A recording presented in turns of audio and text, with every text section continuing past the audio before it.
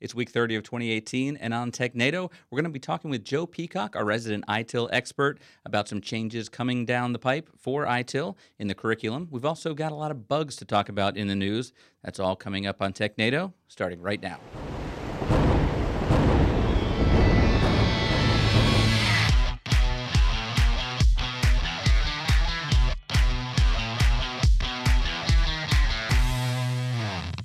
Hello, everyone, and welcome to the TechNado. I am your host, Peter Van Rysdam, and we've got Don back in the studio. So, we've got a big upgrade from Daniel. Yeah.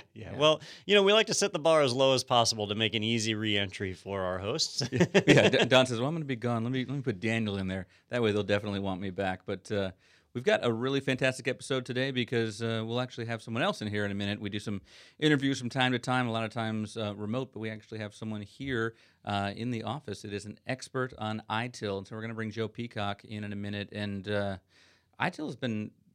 It's something I really didn't know that much about until she came on board, and I've learned how big a role that plays in the IT community. Spread like wildfire across the U.S. I mean, it originated over in Europe, but it's getting really big here and essential, and they're doing some big changes. So to better understand those changes, Joe's going to be on the show with us. She's going to explain a lot of what's going on and give everybody a little background on the what's happening in the ITIL world. Well, let's find out from Joe all about that and all the changes that are coming down the pipe just after this here on the TechNado. All right, everybody, welcome back to the show. So we are accompanied here in office, in person, by Miss Joe Peacock, who's going to be helping kind of highlight for us a lot of things that are going on in the ITIL world. And first off, before I get started, Joe, thank you for joining us today. That's okay. It's great to be here. Thanks for having me, Don. And I know for our viewers, for us, ITIL is becoming a bigger and bigger buzzword for us. There's a lot going on in that industry. Most people, I think, started really hearing about it in the U.S., I don't know, 5, 6, well, probably 8 years ago now. And it's just been growing in popularity ever since. But this year in particular, there is a lot going on in the ITIL industry world. But before we get into that, let's just kind of start out really simple. If there's any of our viewers who aren't familiar with it, can you maybe give us like a 1-minute summary of what ITIL is? 1 minute, you've got no chance. 1 minute to win it. Yeah. It might be a little bit longer than that. But yeah, I mean, ITIL came about many years ago in the 1980s. It was born out of a necessity, really, to be able to demonstrate the efficiencies.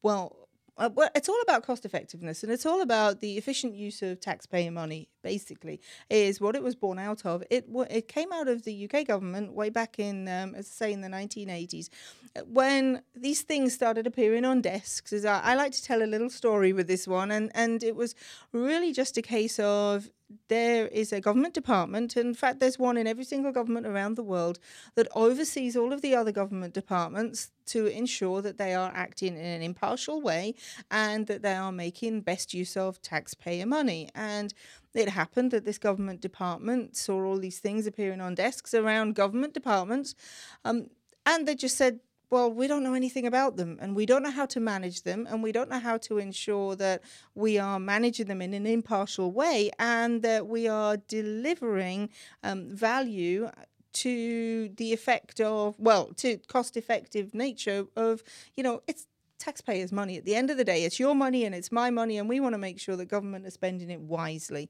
And so this is how ITIL came about, and what happened was they got together a group of industry experts, and they said, look, we want you to go out into the big wide world and see what these boxes are all about, see how they're managed, and see what works in terms of managing IT, and let's disregard what doesn't seem to work in terms of efficient management of IT, and then let's document it. And what happened was these group of experts came back and they documented what seemed to be working in the big wide world. And they went to all sorts of industries. They went to IT industries, obviously, but they went to finance, they went to retail, they went to all sorts of different industries, manufacturing.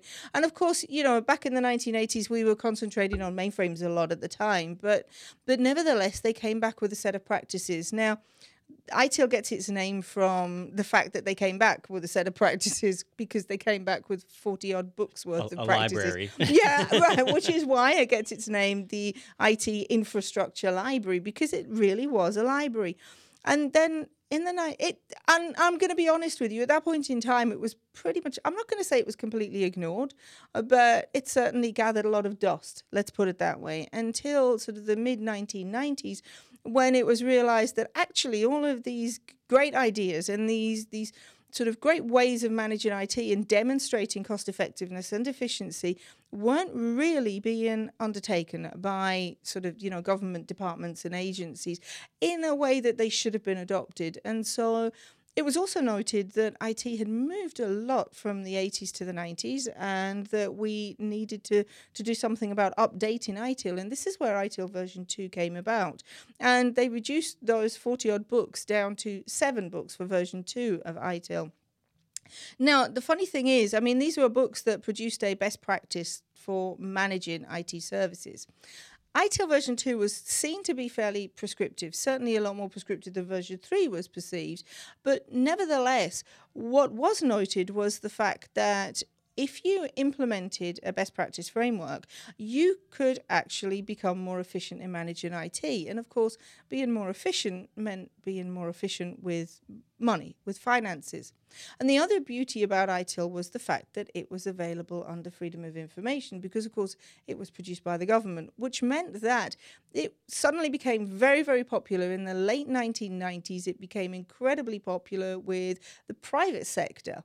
And so uptake, certainly within Europe anyway, within the private sector, was huge.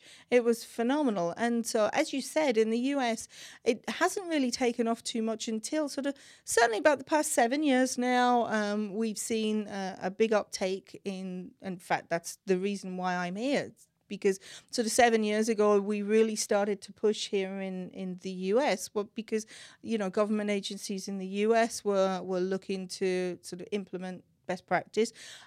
We had a lot of global organizations that had seen this working for them in Europe and had said, no, we really need to extend this sort of worldwide and globally across our organizations. And so this is where we are today. And now we are, at the moment, we were in version 3 of ITIL was released in 2007, and now we updated ITIL in 2011. And so that's currently the version of ITIL that we are dealing with right now. Now, the transition between version 2 to version 3, we reduced the number of books again down to 5, and we were working on the basis of the life cycle of a service. So understanding that a service starts off with a concept, with an idea, and then it's designed and developed and then built and tested and implemented, deployed, and then it's run. And a lot of people will sort of misconceive ITIL to be just about the business as usual. But actually, that's kind of just 1/5 of what we cover in the best practice framework. Now, that's not to say that we step on the toes of project management, because actually we work really, really well with project management. But we also look at the beginning to the project as well, where we talk about governance and strategy, for instance, and looking at, creating business needs and creating a value to the organization, so long before that idea becomes a project, as it were. And along with this, so a lot of companies recognize the value. They started rolling it. I've worked in companies that were built off of various ITIL pieces of the framework or the entire framework, and use that as how we defined our management structure. But a whole round of certifications developed around this too, right? So if you were going to be an ITIL practitioner of some sort, you could step into it at the ITIL Foundations is the only one that I ever did. So like the first step on that journey. But you have all sorts of different process areas that you can get certified in, and then the overall, and I forget the name, is it ITIL Master, or what's the main one? So you can get certified in that. And we're hearing a lot about changes going on in the ITIL world right now. Is that changes to ITIL itself, or changes to the certifications, or changes to both? Well, let me just give you, I'm going to go back again and just give you a little bit of history, because I mentioned that there was a sort of I guess, a sea change between version 2 and version 3 of ITIL, and version 2 was deemed to be quite prescriptive. It wasn't actually that prescriptive. It wasn't supposed to be. But certainly the implementation that organizations had around version 2 was in a very prescriptive manner. Now, there were accreditations associated with version 2, and for that you could attain what we call a service manager, an ITIL service manager. And the accreditation process for version 2 of ITIL ITIL was, let's just say it was something to attain. I mean, the version 2 service manager meant that you had to sit through not just your ITIL foundation, but you also had to sit through 2 3-hour exams, and these were handwritten exams, and you were basically given a blank piece of paper, and you had, in each of those 3 hours, you had 6 questions that you had to answer with a blank piece of paper, which was something along the lines of how would you implement service level management in this particular case study. And so that was seen to be quite a prestigious accreditation to achieve. And then when we moved into version 3, we changed the format of the accreditation into multiple choice. Now, the foundation that you've mentioned is simple multiple choice. And for the intermediates, which were the more advanced levels going into the ITIL expert, then you have complex multiple choice. And the ITIL master is actually thesis-based. So it is white paper-based, and you have to submit a number of white papers. And it really depends on what it is that you're selecting as to what weighting that carries, and therefore that will drive how many of these particular white papers you have to produce and submit. Then you're subject to an interview, and that's when you're granted your ITIL master. So that will that's a 2-year process to get to the ITIL master. So yes, you're right, there are rumors that ITIL is going to change. There are rumors that the accreditations are going to change. But let me start out by saying, first of all, and I want to dispel any rumors here, as part of sort of the ITIL development forum, I can tell you now that we do have, we've got some information that's available on the Axelos website. And in fact, it's actually on my screen right in front of you now. It will tell you that, and if I can just zoom in here just slightly, it tells you here that Axelos is currently working on ITIL 4. Now, one thing that I do want to mention about ITIL 4 is that in terms of naming convention, ITIL 4 has not yet been completely agreed on. And certainly the last time I was in our development arena that we have for those of us that are contributing, certainly the name still, it hadn't been agreed upon as of, 2 weeks ago. Certainly there's been no notification of that. So it may be called ITIL 2018. It might be called ITIL version 4. I really couldn't tell you at this point in time. What I can tell you, though, and it does actually tell us here, if we can get onto that website, it does actually say, and in fact, right here, where my cursor is here, researchers confirmed that ITIL remains best practice for the industry, and therefore the core elements of ITIL will remain. Now, what that means for the accreditation, I can't tell you just yet, but what I can tell you is, unlike the move from version 2 to version 3, where we added in some new processes and where we, changed some of the existing processes, that will be probably about as much as we're going to do here for we'll call it version 4, but that will be about as much as we're going to do. The principles of ITIL, the best practice and the efficiencies and the effectiveness and the principles of sort of the differentiation between incident management and problem management, etc., they will remain. They are not going to change. At the moment, there's been no decision made as to the accreditations, and certainly there's been no announcement made right now. But I could tell you a little bit more about where ITIL is going, if that will help you. Yeah, I think it would, because I think it's pretty safe to assume that if a new version of ITIL is released, that the exams at a minimum will be refreshed, because they need to change the 3 to a 4 everywhere that's mentioned in the exam. So at least that's going to happen. I think we can all probably assume that. But in terms of the changes that are being recommended, if you could give us an idea where that's going, and actually, for the viewers, if you can remind them of where these changes come from, because it's not like it's this secret group of people making this up, right? They have a whole process that they go through to come up with what changes occur, don't they? Right, yes. And I mean, you can see that on that website there was a link there that said, if you'd still like to be involved, you can join the ITIL development group here. And in fact, whilst there are some criteria for joining the development group, nevertheless, there's certainly been a a sort of a blanket invitation that's gone out to a lot of industry professionals that have said, look, please come and help us. We need your contributions. And so the theory is that rather than bring in just a dedicated number of experts, with every iteration of ITIL, the net has been cast wider and wider in terms of opinions that are being sought. So, and we do this deliberately because we want to ensure that we capture absolutely sort of, everybody's opinion and that no stone is left unturned. We want ITIL to remain relevant, and that's the key point here is the relevance of ITIL. We don't want ITIL to become outdated and to become another one of those. You hear phrases like, oh, it's just flavor of the month, that sort of thing. And that's the one thing that we don't want. We want to make sure that ITIL still remains relevant. So you're going to start hearing words like DevOps. You're going to hear words like Agile. Now, I know that so for those of you that are aware, Prince2 is the kind of the sister framework to ITIL, in as much as it looks at project management, and it also comes from the UK government.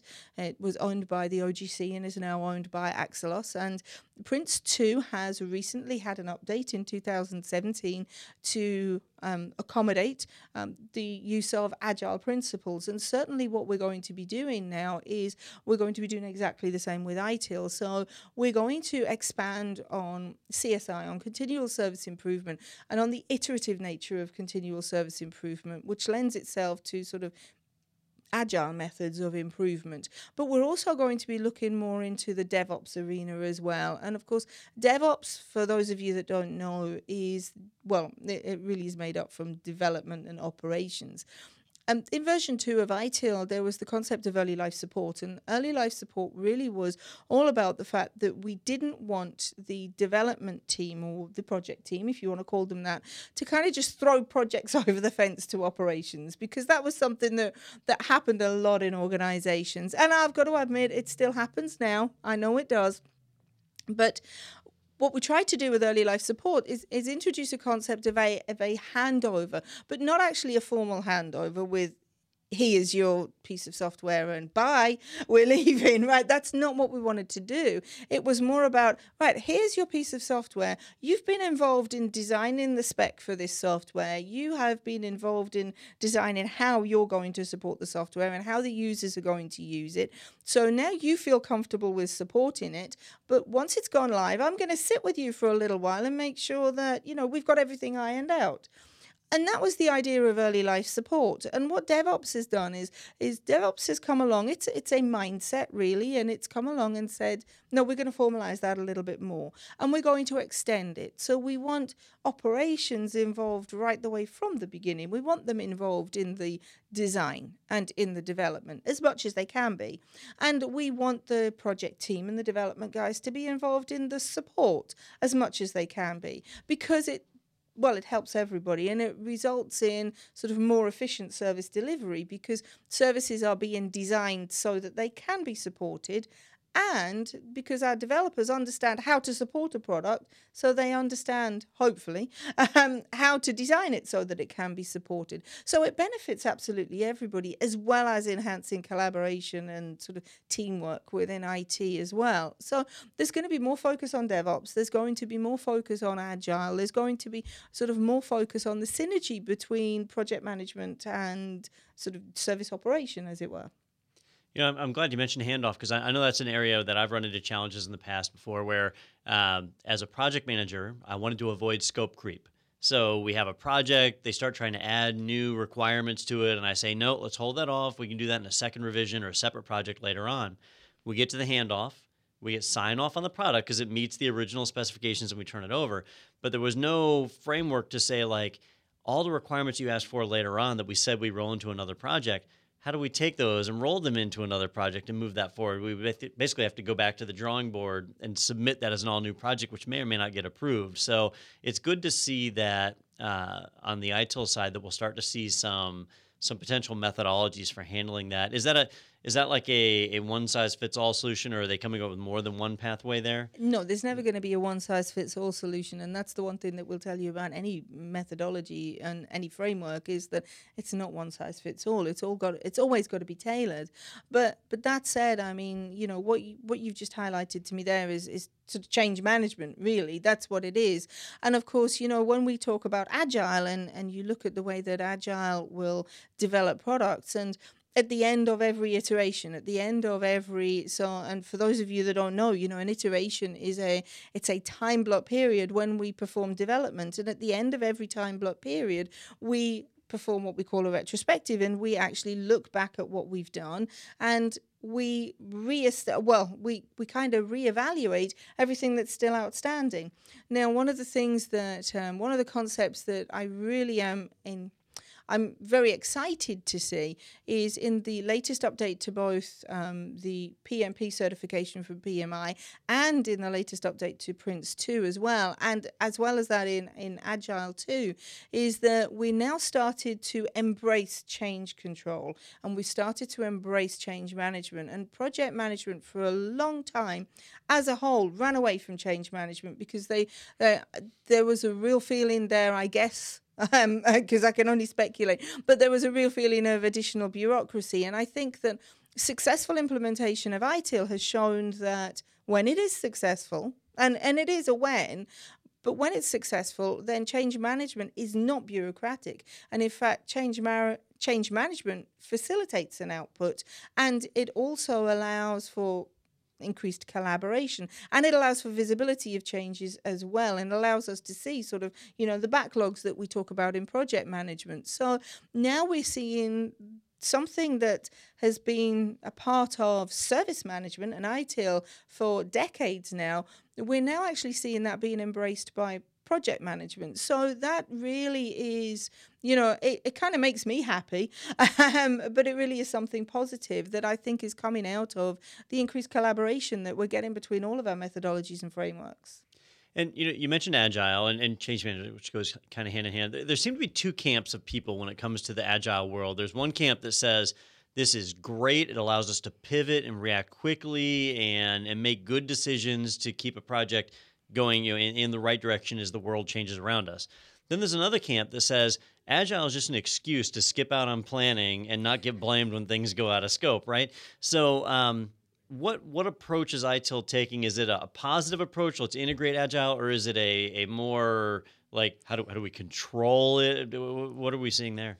Well, what we really want to have, what we're really aiming for is sort of control with flexibility. And so we want to have control. In other words, we want to know what's going on, but we don't want to rein in any sort of innovativeness. We don't want to rein in any, what's the word I'm looking for?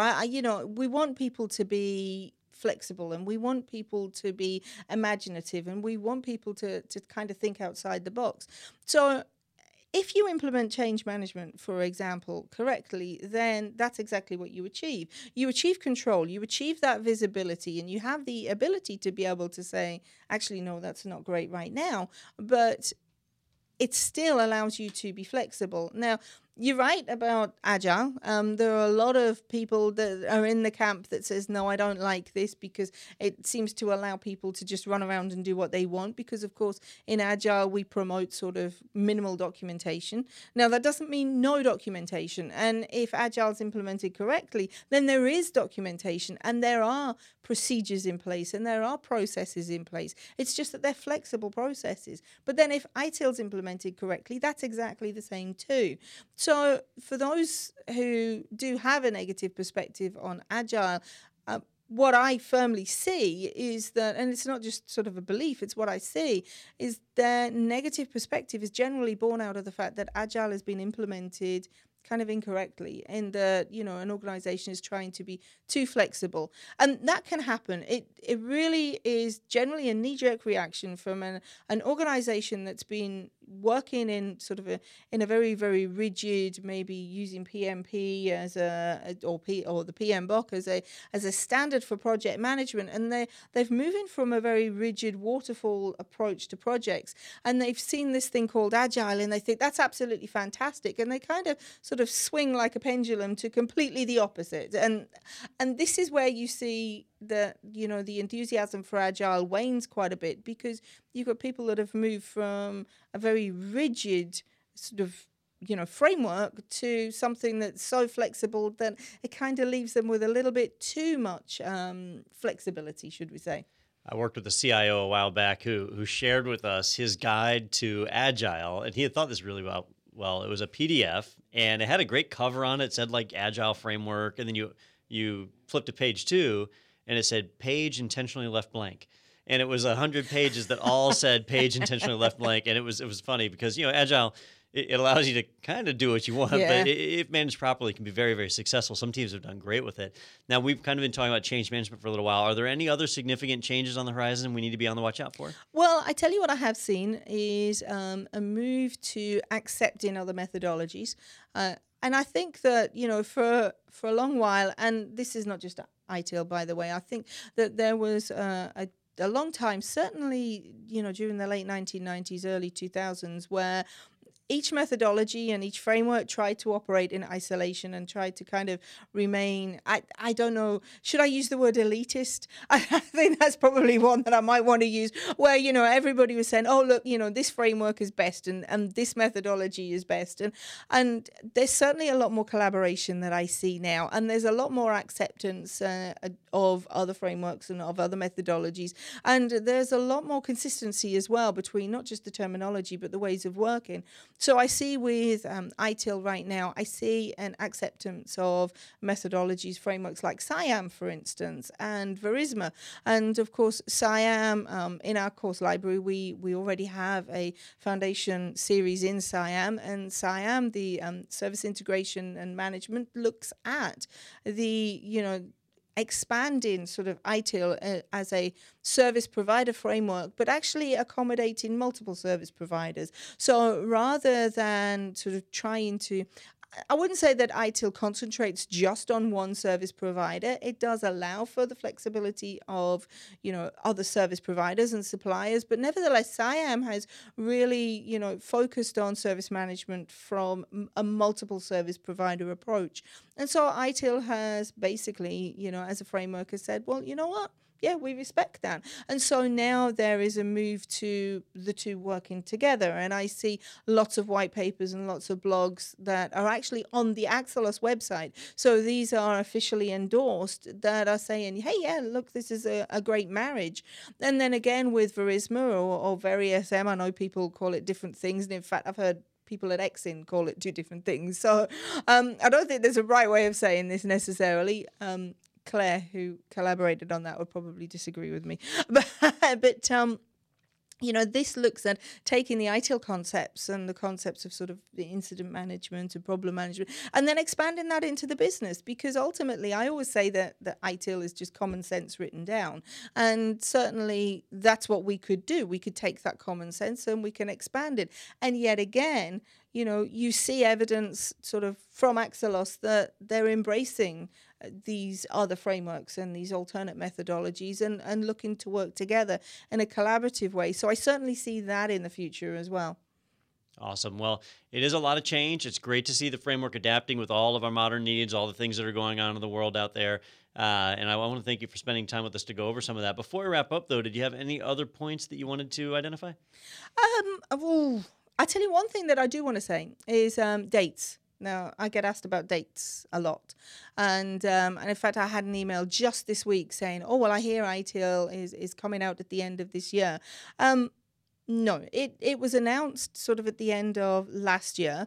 And it does actually say, and I think, have we got, I'm just looking on our website here to see whether it's got any date. No, that must be in the development forum. But at the moment, the dates that we have is Q1 2019. That's, we don't have an exact date yet for it, but we've been told Q1 2019. It won't be in 2018.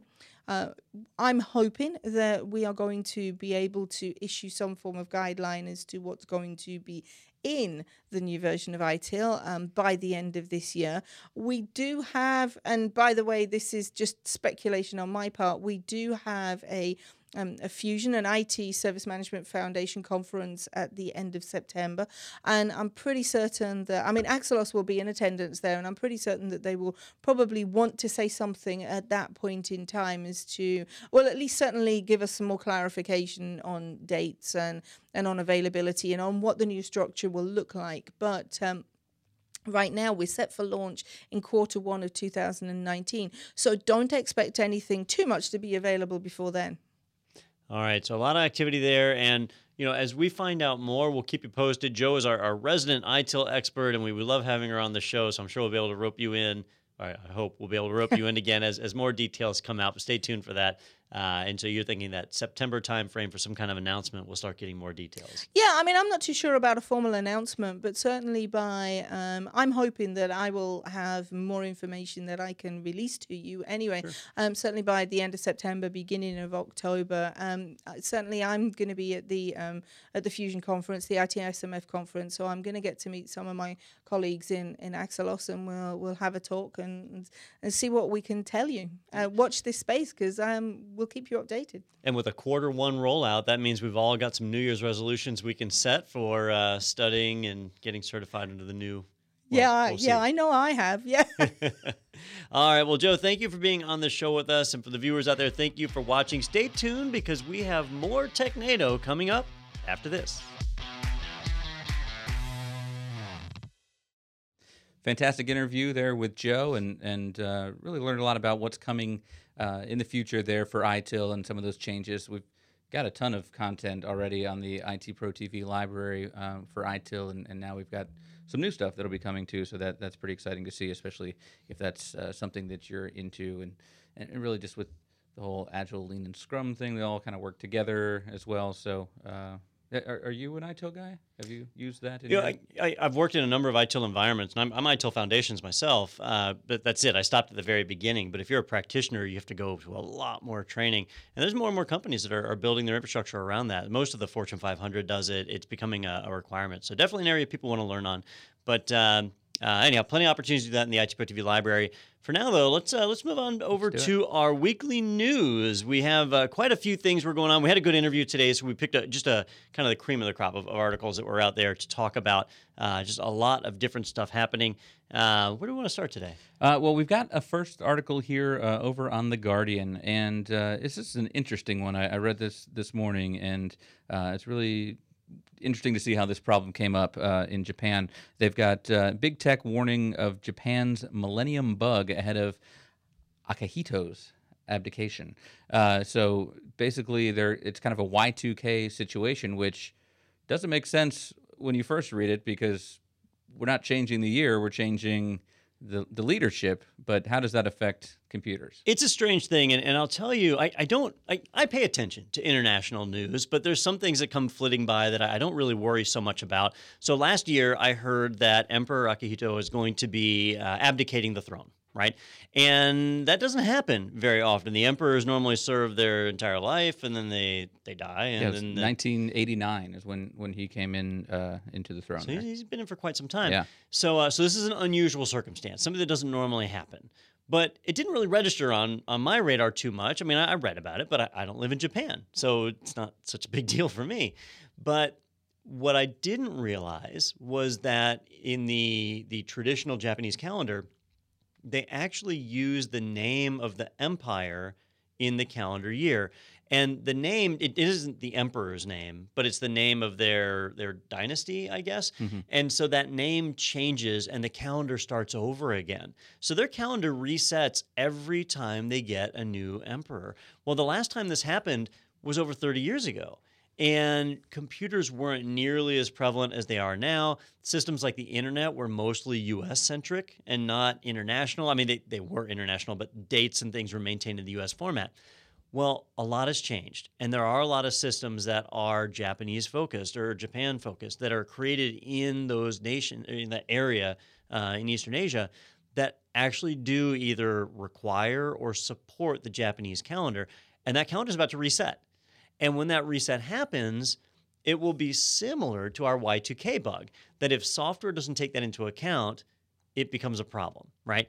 And in the article on The Guardian, they actually did a pretty good write-up on it, and they talked about how the current era, let's see, where is it? The current era's name was something short. It's in the top. Yeah. Oh, was it in the very top? I scroll right past it.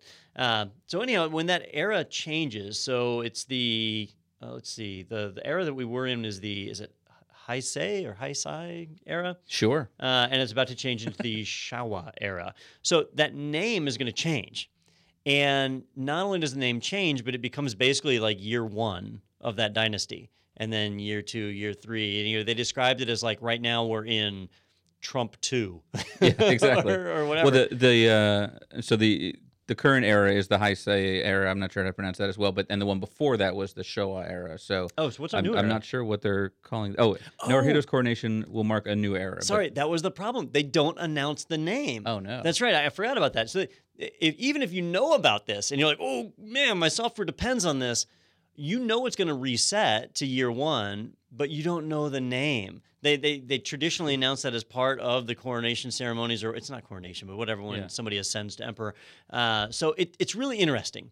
And the reason I wanted to highlight it on the show today, I seriously doubt any software that most of us deal with is going to be affected, right? The servers and mainframes, a lot of them use Unix time, which is based around this arbitrary date in the 1970s, the Unix epoch, and that's kind of emperor independent, right? So it would really have to be software that was developed for use in Japan to truly be affected. But it highlights something that I wanted to point out here, which is it's important that we as IT professionals don't ignore the international news, that things like this could actually be a problem, especially if you're in the medical industry. A lot of med tech that we use here in the US actually comes from Japan and is developed over there. And it might be manufactured or assembled here in the US, but it's developed over there. And that might be affected. And so we need to at least do a little bit of research to see if that happens. I think over in Japan, there will be issues. They'll as a nation have to sort that out. Outside of Japan, I think it'll be really incidental. But it is kind of a lesson that just because something happens outside of your country doesn't mean it can't have effects inside of your country, especially if you're using software or hardware developed in a foreign nation. Yeah, and I was going to say the silver lining here is that he gave a year and a half of warning that he announced back in December 2017 that he would be abdicating on the 30th of April 2019. So, they've got plenty of time to fix these issues, but the point you bring up about not knowing the name, I think this kind of gives the tech community a time to reset and say, all right, now we know this is going to be a problem, and it's going to be a problem again in 30, 40, 50 years, however long this next empire lasts. So let's come up with a naming structure that is something that works better in tech, and that they'll be able to work around it. So this isn't an issue again next time it comes up. And there was another challenge of not only not knowing the name. I think it was the UTC came out and they said that for the UTF character set, they need to create a Japanese character will be created to represent the name of this dynasty, and they don't know that yet. And so they can't release the character set to support it. So there's a number of things all built around this. It'll be interesting to see it all play out. Most of this is going to be occurring in 2019. So we'll see a bit of that shaping up right here. But it all kind of starts in December of 2018. January of 2019 is when the actual throne will change hands. It'll just be something you want to keep your eyes out for. You've got 6 months now. So if you think your systems might be affected, definitely start looking into that. It will not be nearly as widespread as the Y2K problem, which, if you were around for that, really wasn't that big of a deal either. So don't panic on this, but it is something to be aware of. Yeah, I was under my bed that night with a shotgun and a bag of rice. I'm assuming that you probably would have just been getting your start in the tech field then. Were you? I was, yeah. So were you having to work that night? I actually worked a number of Y2K contracts. Yeah. We made a ton of money off of Y2K. I felt guilty about it. We'd tell people it wasn't all that important, but I was going out and we did these annoying audits. Well, maybe it wasn't a big deal because of the work that you did. Maybe I saved the nation. Maybe you did. I bet that's the case. But I remember the actual New Year's Day just laughing about it because of time zones and stuff. You knew that other people would be hit before us, so we were totally safe. You were out in Seattle then. But no, I was here. I was here in Florida. Gotcha. All right. Well, let's skip ahead to our next article here. Speaking of bugs and potential problems, over on TheVerge.com, Apple confirms MacBook Pro thermal throttling and a software fix is coming today, which is written on July 24th. So that software fix is likely out for you now. But this doesn't feel that hot. So Yeah. what does this mean, thermal throttling? Unfortunately, it means absolutely nothing for you. So your laptop is unaffected. A couple of months ago, Apple did a nice little surprise for us and announced all new MacBooks, right? New MacBook Pros with 8th generation Intel processors in them. So obviously screaming super mega ultra fast. Problem is, MacBooks don't react to heat so well. And so if you started cranking up high CPU processes, like I think The Verge calls out playing Fortnite, but really anything, you're running virtual machines, you're going to crank up your CPU, system would get hot and the processor would slow down. So you'd have this nice, shiny 8th gen Intel CPU that's running at speeds you could achieve with a 6th gen CPU. So you're paying extra money for a CPU that doesn't work so well. Well, a researcher found that after testing it, it was being throttled a lot. And it was actually pretty rare that he would get the performance out of the processor he was supposed to get. Apple identified a bug that was causing that, that was causing extra CPU usage when there shouldn't be. And they fixed it. They pushed the software update out. And as a dedicated IT journalist, I felt that I should go and buy one of these new 8th gen laptops so I can test this out for our viewers and make sure that this bug was fixed. But damn, those are expensive. So I didn't get to test it, but reports are from the internet that yes, that it does solve the problem and that you'll now start to get performance. But solves the problem versus gives performance are really two different things here, right? So the rogue process that was causing extra CPU utilization, that is fixed. And so now you're not going to throttle as soon.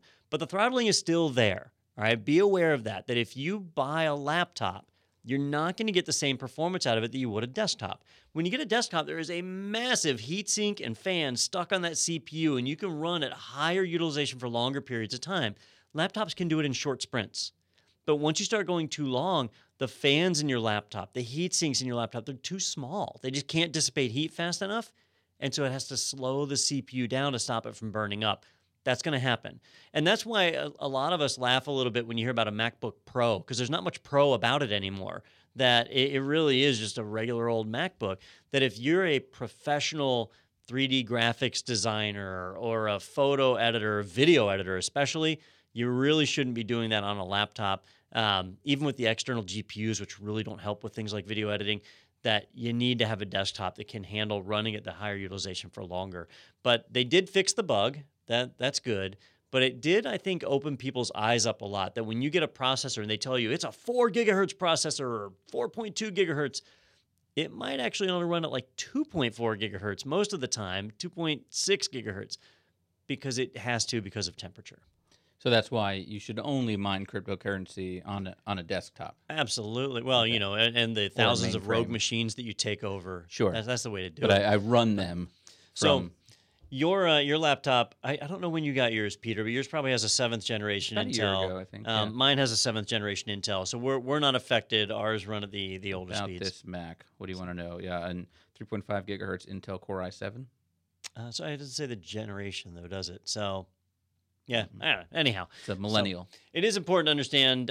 Different processors have different generations, different performance specs, and this was really a software bug that Apple had to fix. It was just causing CPU to run higher than it should. Sounds good.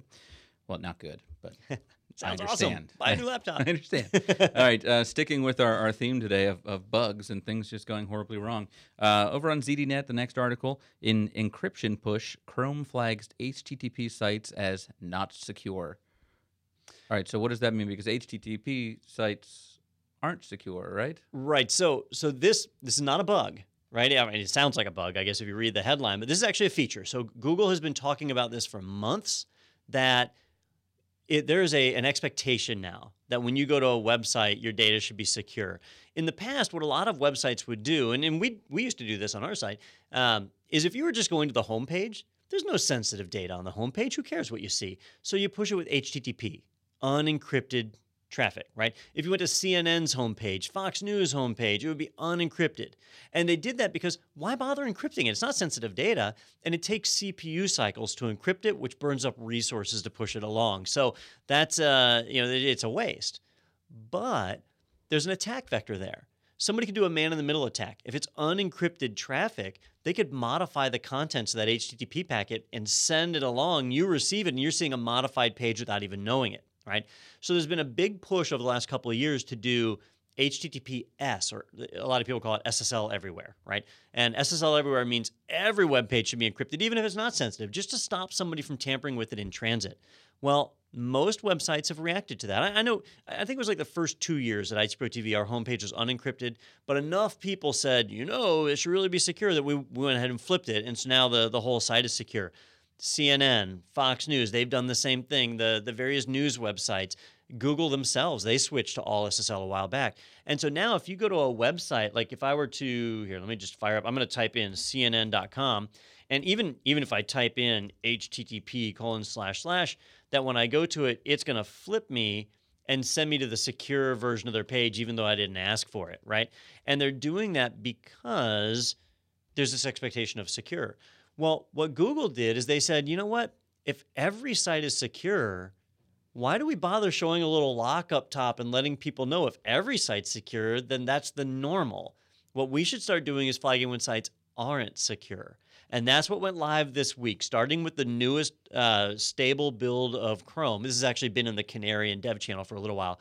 But in the newest stable build of Google Chrome, if you go to a secure website, it doesn't really get called out beyond that green lock. But if you go to a non-secure website, you'll actually get a warning. It'll pop a warning up letting you know that the site you're visiting is not secure. And Google is starting to let that affect page ranking inside of Google search results. So most companies want good SEO. They're switching on security now. So you might start seeing warnings pop up anytime you go to a site that's not secure. And that's that little, just that little awareness that Google wants you to have. Firefox hasn't done this. Internet Explorer, Microsoft Edge, they haven't made this change yet, but they probably will. Google's just being a little more forward on it. So as you're browsing the web, you might start seeing these messages pop up. And there's that warning. And actually, they on ZDNet, they show a picture of going to Fox News. When they made this screenshot, Fox News wasn't defaulting to secure yet, so you get that not secure message. But because it affects page ranking, you can bet they fixed that. So if I go to foxnews.com with HTTP, it didn't flip me, did it? It doesn't say the not secure thing next to it, but then if you, okay. Yeah, I might not have updated to the very latest build, but I am getting that warning right here. Your connection to the site is not secure. So I'm getting that little informational bubble there. And so it's basically, boy, the crazy headlines. I can not look at these things. So no, I'm paying attention, I promise. So anyhow, so that's what's going on. It's not a bug. It's not an error. It's all about security awareness. Be aware that if you're going to sites that aren't encrypted, you'll get a warning. And it's because it means that your connection is susceptible to a man-in-the-middle attack. Somebody could modify the contents of the page. You would have no knowledge of it. It would be invisible to you.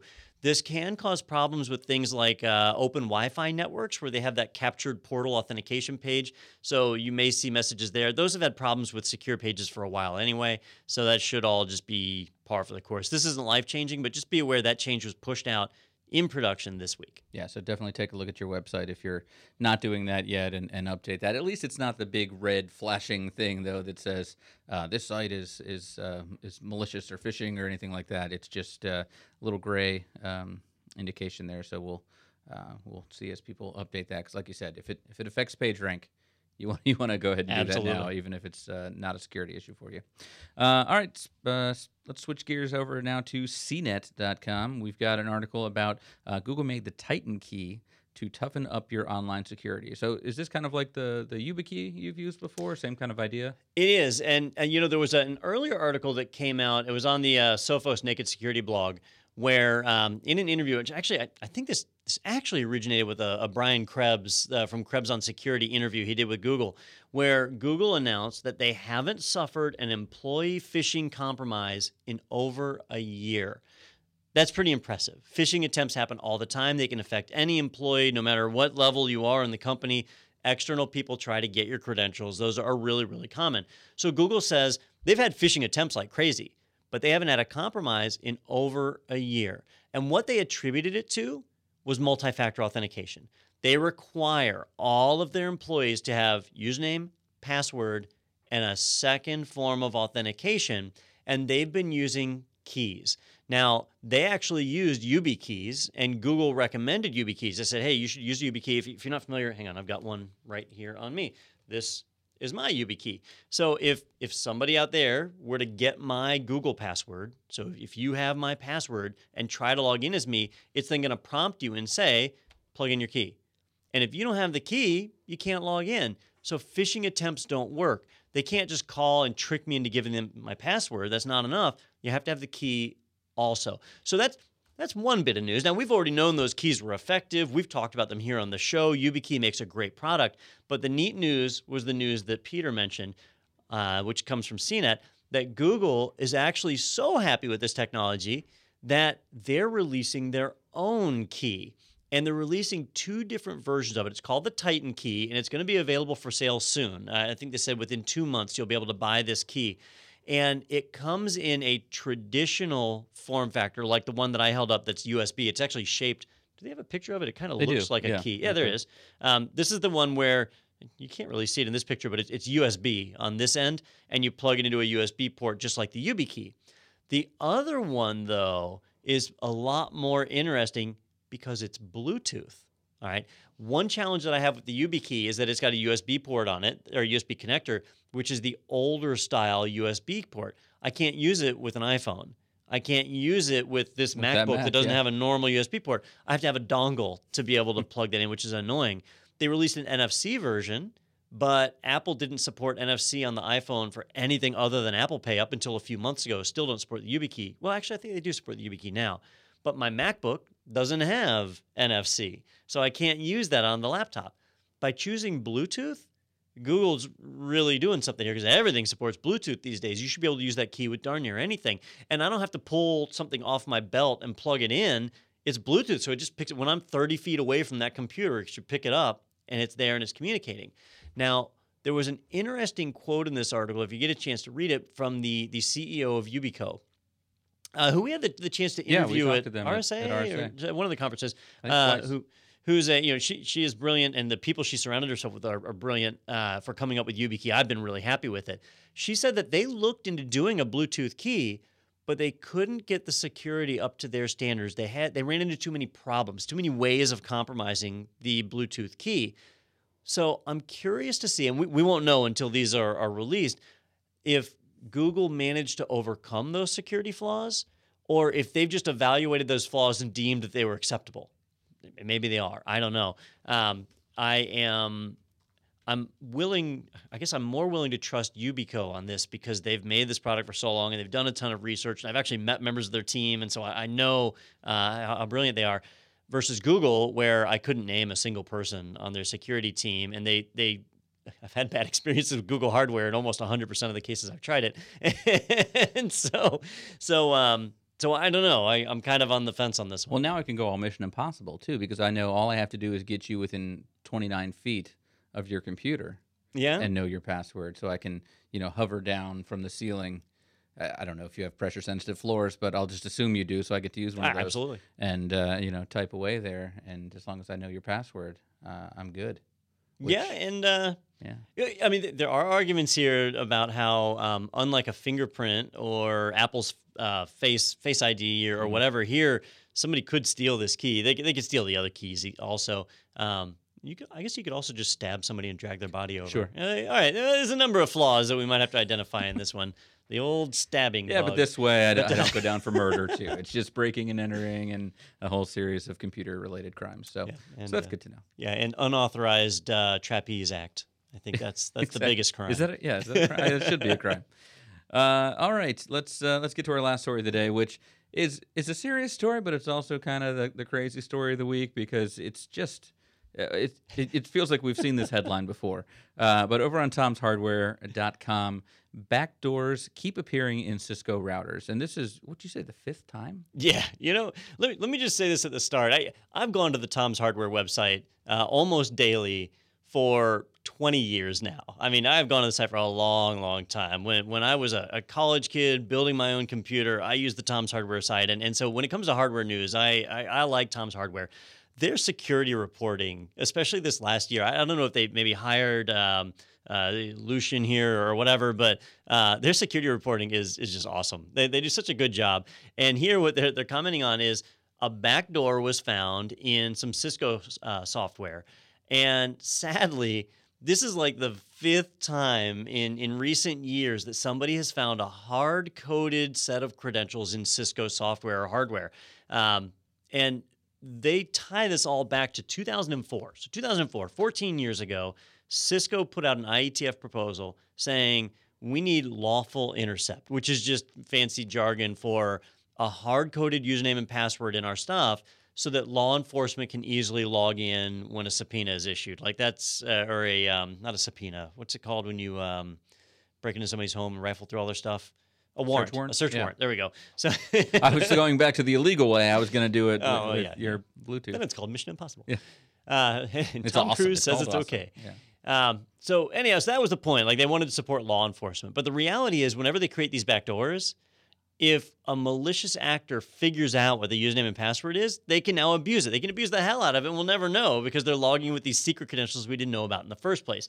So Cisco said, all right, we're not going to do that anymore. We won't put any more in.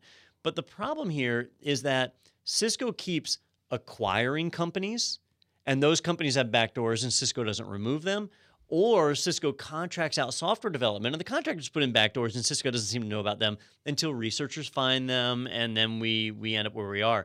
So so there was one in 2013, one in 2014, one in 2015, one in 2017. So 2016 was a good year for them. Yeah, it was a great year. But 2018, we now have another one. Just backdoor after backdoor after backdoor. And it is different products, not like the same product every time. One was their routers for small business. They had one in one of their identity servers. There was the latest one is in their WAS, their WAN. It's an optimization hardware package they have. So just a number of their different products seem to have this. And it's set up this pattern of, if you buy Cisco, it's good hardware, right? They make really stable, solid, well-built hardware, but their software has always been, I'm going to say challenging is the word that I'm going to pick. It's always been challenging to support and maintain, and now it's like we just have to count on it having backdoors in it. And if you're security focused, that's a big challenge, and it means that you need to absolutely have firewall rules controlling access to any of your Cisco hardware and software, but you likely want to have outbound firewall rules in place as well to ensure that it's not phoning home and creating tunnels that allow these backdoors to be able to be used. Even if they are to Cisco or to the US government, that if you don't want that, you need to be able to control that on the network. Unfortunately, if you're using a Cisco firewall, then it probably won't matter. Yeah. So there's that. Well, so what happens here? Because it's not a bug per se, because the backdoor was put in there Sure. intentionally for a reason. So when the backdoor is made public, what did they come in with a software update or a firmware update and close that? But then they put in another backdoor because they still want to have one. Yeah, so I mean, it can be a few different things. They normally do patch it in a software update, right? There's times where it can't be done, like Intel with their management engine, where they ran into a problem and they just can't push an update out to everybody. They're leaving it up to the manufacturers, and it's not getting patched, and we end up with the mess we're in right now. With Cisco, though, they can. They can push out an update. They can remove the backdoor. What's supposed to happen, there's some companies like Barracuda. Barracuda does a great job with this, Barracuda Networks, that if you have a Barracuda spam firewall or their mail filter, that it supports allowing their tech support team to remote in and connect to it, all right? But it's not on all the time. If you're on the phone with their support, they tell you, okay, we need you to log into it and click the support button. And you click the support button, and that device phones home to them right at that moment and allows them to establish a reverse shell to it so they can connect, manage, configure, and solve your problem. And then when it's done, you click the stop button and it turns it off, right? You control that back door. You know it's there. You open it. You close it, right? But what's happening with some of the Cisco equipment is you don't know it's there. It's on all the time, and it's a hard-coded password. It's not even like a one-time password that's just generated one time, they use it, and then it doesn't work again. These are like hard-coded passwords. So as an end user, or as a sysadmin or whatever, there's really no way that you can properly secure and maintain this. It needs to be removed. And a company that makes security products like Cisco should know better and shouldn't be doing that. And I would like to give them the benefit of the doubt and say, well, they didn't know. A lot of these are products they acquired and maybe they didn't know it was there. But honestly, at this point, it's happened so much. They should be auditing their code base and looking for anywhere there's hard-coded credentials. It's not that hard to find. It would just take a couple of scripts to run over whatever source code repository they use and hunt this stuff down. But they just haven't done it. And even if they did, updating all of the equipment that's out there, I mean, Cisco is massively successful. Their equipment's all over the place. It's hard to update. Just Control F and search password, right? Is that that's you all don't have to do a grep, right? You Yeah. just Control F. Seems easy enough, but if it's just one file. apparently not. Well, we want to thank all of you for joining us on the Technado today. Also, thank you to Joe for joining us as well and for that interview. Did want to let you know about something coming up. We have another webinar coming your way that is on Thursday, August 23rd. And this one is about something we've talked about here before on the podcast, surviving a DDoS attack, and it's our story. So we did an episode where we talked about how we faced a DDoS attack at IT Pro TV, what steps we took, how we identified it, and it was pretty interesting and well received. So we wanted to go ahead and put that in a webinar as well to kind of give a little step by step and show what we did and some other things you might want to do if something does come up for you. So that, like I said, is on Thursday, August 23rd at 2 o'clock Eastern time. It's going to be with Wes and Don. So definitely check that out. You can do so by going to go.itpro.tv/DDoS attack and register for it that way. Really appreciate having you all there. And if you want to learn more about IT Pro TV, definitely jump over to the website, itpro.tv, and use the coupon code podcast30 to get 30% off your subscription. That's for the lifetime of your subscription. So as it renews, you're still getting that great deal, even years down the road when you're an IT leader at that point, based on all the ITIL education that you have. Absolutely. At this point. So, Don, anything you wanted to add before we close? That's it. Stay safe. Check all your equipment. Make sure you're doing updates. Can never remind you enough to do that. And look forward to reaching back out about the tech news next week. Sounds good. Enjoy the rest of your summer, and we'll see you next week.